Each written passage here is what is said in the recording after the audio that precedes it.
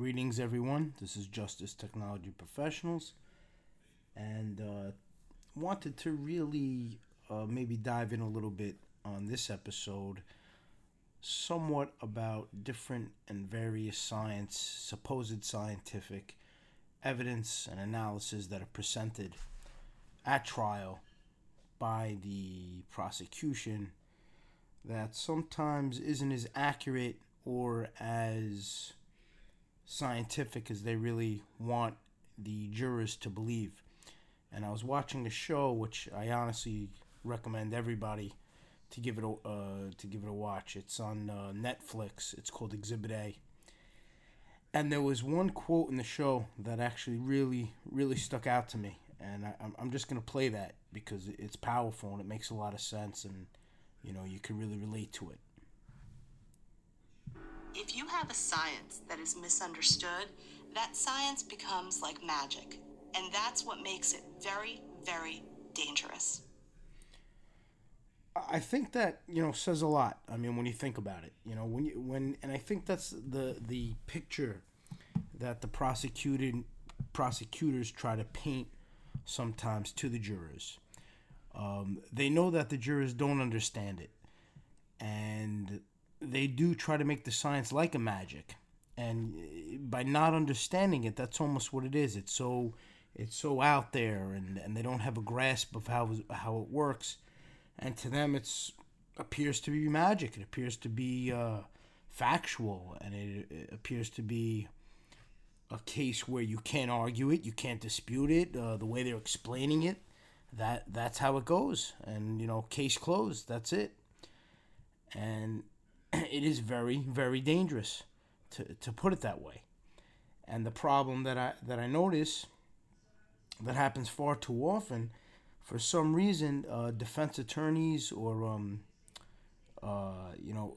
strategists that are on the team decide to not focus on looking at the issues at hand and how they could counteract it. So if the other side of the prosecution is bringing in a DNA expert, blood spatter expert, Godiva dog expert, touch DNA, video forensics, there's always going to be an expert on the other side of that. Cell site expert. There's always going to be an expert on the other side of that. There's always going to be an expert that could tell you what kind of things that could happen to taint those studies, to taint those results. And that's what's so important for jurors to understand. They can't just see one side of these things. They can't just see one side of how DNA transfer works. They can't just see one side of how cell site technology works. They have to have a good grasp of the science behind it and how the science can be flawed and how the science can be errored and how those presenting it or collecting it could make errors, and how things could be contaminated, how videos, it may not always be the way it appears. You may see something on a video and there's a lot more to it. I mean, I don't want to keep going back to the show and just keep talking about this show, Exhibit A, but they have 4 segments on it. They have video forensics, they have blood splatter, cadaver dogs, and touch DNA. And they actually go through each segment and they show how all these different supposed sciences that are factual, and the government gives off the impression that they are factual and there's no denying it. That's not the case. There's a lot of things that could happen that could change the results. There's a lot of outside elements. There's a lot of mishandling. There's a lot of different ways of reading the results that could truly impact that. And when the defense fails to exploit that or to question that or to bring in their own rebuttal expert, you have to bring somebody else in on the other side to explain that. You can't just build your defense on you crossing an expert and trying to exploit holes. Me personally, I just don't think it works. I just don't think it's powerful. I try to take myself out of being on the defense side, and if I'm sitting in the jury, I would want to hear the other side. I would want to hear the legitimate reasons why these things can be flawed. I would want to understand the technology behind it. If you're trying to tell me that cell sites aren't as accurate as the government's trying to tell me they are, I want to understand why. I want to use my common sense to see what is more practical and what makes sense. And that, being at trials, I see that's not done as often as it should be. The defense has to put a case on. And in the trial, the judge will always say to the jury, the defense does not have to put on their own case. They're innocent to proven guilty. The burden's on the government. That's really not true. That's not reality. God forbid you're in a situation where you're fighting for your life. Throw that all out the window. You force your attorney to put on your defense. You force him to call witnesses. You force him to call rebuttal witnesses. You force him to call experts that could help your cause. It has to go that way. Every time it hasn't gone that way, I've seen, unfortunately, poor results, not favorable results. And then after the fact, you come up with all these things of woulda, shoulda, coulda. And it's trying to be ahead of the game.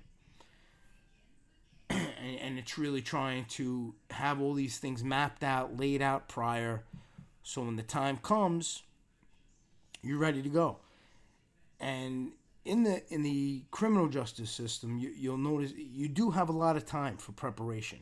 I mean, there's a lot of delays. You have a lot of time till you get to trial. But the mistake I see that some defense teams make is they put things off a lot. They almost look at it like, well, we have a lot of time for this, so we're going to hold off. We're going to wait. We're going to schedule that. And that's a huge mistake. You need a team with you that could be working every step of the way so you're not playing catch-up when the time comes. This way you're more than prepared. I touched a little on it on the opening episode about the discovery and going through that.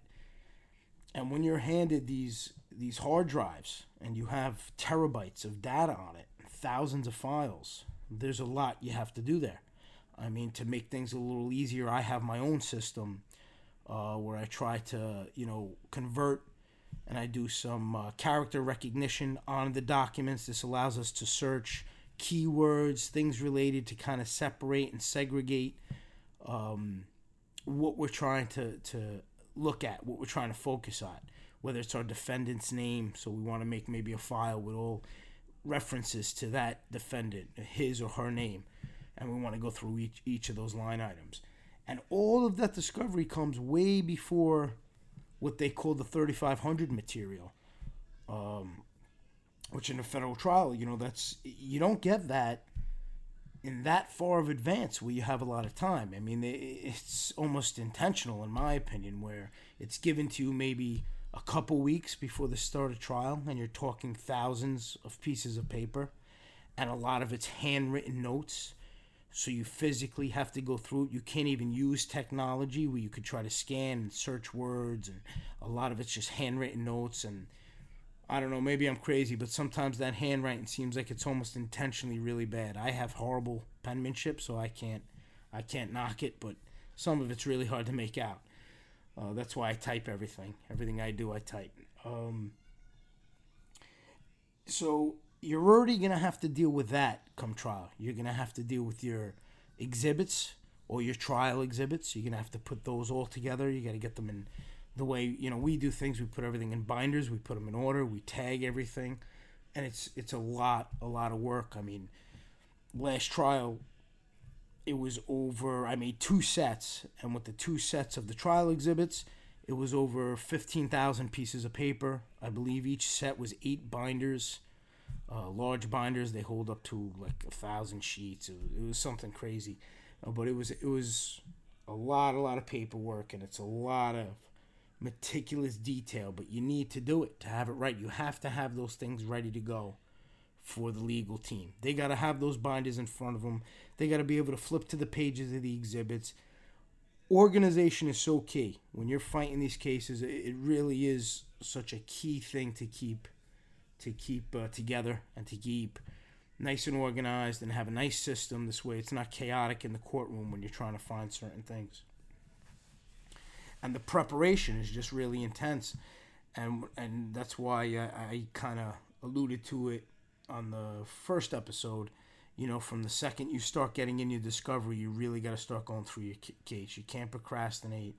You can't assume the defense, your attorney, is handling everything. You got to stay on top of them. If you have a firm similar to mine involved, where we're the middleman and we're assisting the attorneys, reach out to the firm. Find out what's going on. If the attorney is too busy, which is understandable, the attorney is working on the case. They're heading the case. They're building their strategy. They're trying to find out about the witnesses. They're doing what they can. They're trying to find out about the case. So that's understandable, but it's not an excuse to not communicate with the client. Get somebody who will do that. Get a point person. Get a point person who will fill them in, who will get back to them. Give them a heads up. This way they could relay ideas back and forth, try to meet. With technology today, it's very easy to have meetings. I mean, between, talking on the phone, video chatting, things like that, it's very easy to have interactive meetings without physically being at the location, just to keep the defendant and or their family in the loop. And that's a huge point of trying to make certain you're getting the best possible defense. You got to stay involved. You got to voice your opinion. Sometimes you got to fight for things. And listen, the attorneys know best. They really do. If you have a good, solid attorney, they know best. But they will be open-minded. You want an attorney that'll at least hear you out. And then I know for myself, I'm the type, I may have some ideas that to me, they're a really good idea. They're a really good strategy. But I have to pretty much go with what the attorney says. If I suggest something and he gives me a legitimate explanation of why that's not the proper direction, that's fine. I'm okay with that. But when you get somebody who doesn't want to hear it and they just, I'm calling the shots, I don't want to hear this, I don't want to hear that, that's a problem. Everybody should have a voice. Everybody on the team should have a voice. And you have the lead attorney, he's making all the calls, obviously, but he should be a little open-minded. He should listen to you. And he should listen to what you have to say, and he should listen to different ideas and strategies, because the more people you have throwing, and the more quality people you have throwing ideas out, coming up with different ways of looking at things outside of the box thinking, that's really how you can enhance your fight and how you can enhance the intensity and how, you're prepared. You're going to prepare yourself for whatever's coming up. You're not going to be blindsided. You're going to understand the facts or the evidence they have against you or the evidence they don't have against you. You're going to understand it by going through it, having a good handle on it. And that's really another important factor to get a handle on. When you get these hard drives, they're in crazy format. And honestly, I think purposely a lot of bloatware is put on them. I mean, they'll put a lot of bloatware for programs to open up the different items that are on there. A lot of unnecessary information is on there to really overwhelm somebody when they plug in the hard drive and all you see is all these icons everywhere and they're all mixed up. Some of them don't even have labels. And you got to have somebody who knows what they're doing to go through it. And that's like really where we excel. My team's really good at that. I have an knack for that. So whoever you have handling that, you got to make sure they can make it easy to follow, easy to organize and laid out in the proper way where you could benefit from it. Because with all that information, if you don't have it in a nice organized manner, it's going to be a problem. And the scary thing is things could get lost. Important aspects could get lost. Things that could really help your case could get lost, not by anybody's fault, just for somebody not being capable, somebody not having the skill set, somebody not explaining properly to the attorney what to look for or what they found or what they uncovered. And that's why it's really important that the attorney is open-minded, where somebody doesn't feel hesitant to share something they found because they don't want to deal with the negativity or the I don't want to hear you right now type mentality. So the dynamic is very important. And that's one thing I don't see, I see as a problem, to be honest with you. I see a lot of attorneys who blow their clients off. And, take the position, well, I know better, and it's really unacceptable. Again, I said it in my first episode. As a business owner myself, as a human being, I don't want to be blown off. Nobody should ever be blowing me off. I respect everybody. I respect everybody's opinion. I'm not better than anybody, but nobody's better than me. I treat everybody the way I would want to be treated. With respect, I want to hear what you have to say. But you start blowing me off, you start making me a non-issue, that's a problem. That's not going to fly, and that shouldn't fly for anybody, especially the client. You're the one who has the problem. You're the one who's dealing with the situation. So don't ever feel hesitant to voice your opinion, say your ideas, jot down notes, have your family involved. That's a very important aspect of it when you're involved and you're going through it, because it's extremely taxing on everybody. I mentioned cell site and how some actually refer to it as a junk science, but then you get some cases where they make it as if it's etched in stone. And I wanted to read a quick little blog from a forensic expert. He's a mobile forensic expert. His name is Andrew Garrett, and I work with Andrew on a few cases. Our firms work with one another, and Andrew's able to assist my firm with several things, and we try to get his expertise on a few matters. And I just want to read this to you because it's pretty enlightening. The title is Determining Location of a Mobile Phone. Is it junk science? I often work on cases involving location-based services and global positioning. I worked a case where the FBI provided coverage maps for cellular coverage that was very misleading and could sway a jury if not fully explained. The FBI expert provided call data records as the basis of a cellular coverage map. Call data records are billing records, but are often used to show the location of a subject's phone based on cellular site where a call was first placed. Creating coverage maps from the longitude, latitude, azimuth, beam, width, and coverage length is a gross misrepresentation of evidence. The only data that can be used to show real coverage is created by an RF engineer for the mobile carrier and is known as a sector map and sometimes NELOS. NELOS, I think I pronounced that incorrectly. NELOS, NELOS record. The problem with the mobile operators providing sector maps is that they show real mobile coverage and often do not match the FCC quarterly filings or the advertised coverage that is shown to consumers. The mobile network and virtual operators rarely provide law enforcement with true coverage maps. Instead, they simply swap the true coverage with the planned or engineered coverage area. This is a huge problem, and law enforcement has been relying on this data and went as far as creating their own classes, schools, and certifications based on this junk science. What is even more disturbing is the photos online of the mobile network operator, legal compliance staff carrying guns at work, all wearing khakis and holding law enforcement awards as if they were sworn officers. Just because the engineering team decided to construct a mobile tower and point it in a specific direction does not mean it behaves the way they intended. This is obvious based on the radio frequency propagation map provided to me by US Cellular below. And he has an example of a map on the blog. You can see the light blue shaded area is not a perfect cone or triangle despite the claims made by law enforcement. The courts have had mixed opinions regarding these misrepresentations. I am going to quote from the order in U.S. v. Antonio Evans, 10 CR 747-3. Special Agent Roschke may not testify concerning the theory of granulization, which the count finds to be unreliable. In addition, the estimated coverage areas contained in Summary Exhibit 6 must be removed before the court will admit this exhibit. Evans' motions for disclosure of expert evidence under Rule 16 is denied as moot.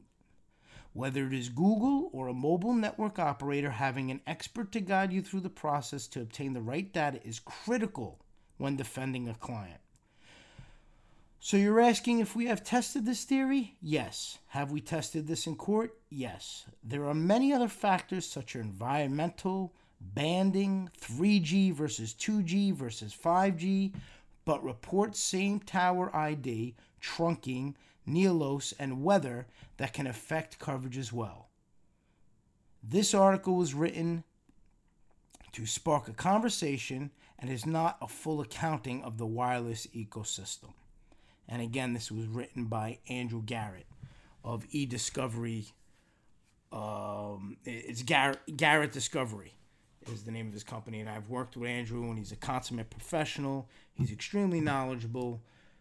We have worked together. He knows his stuff.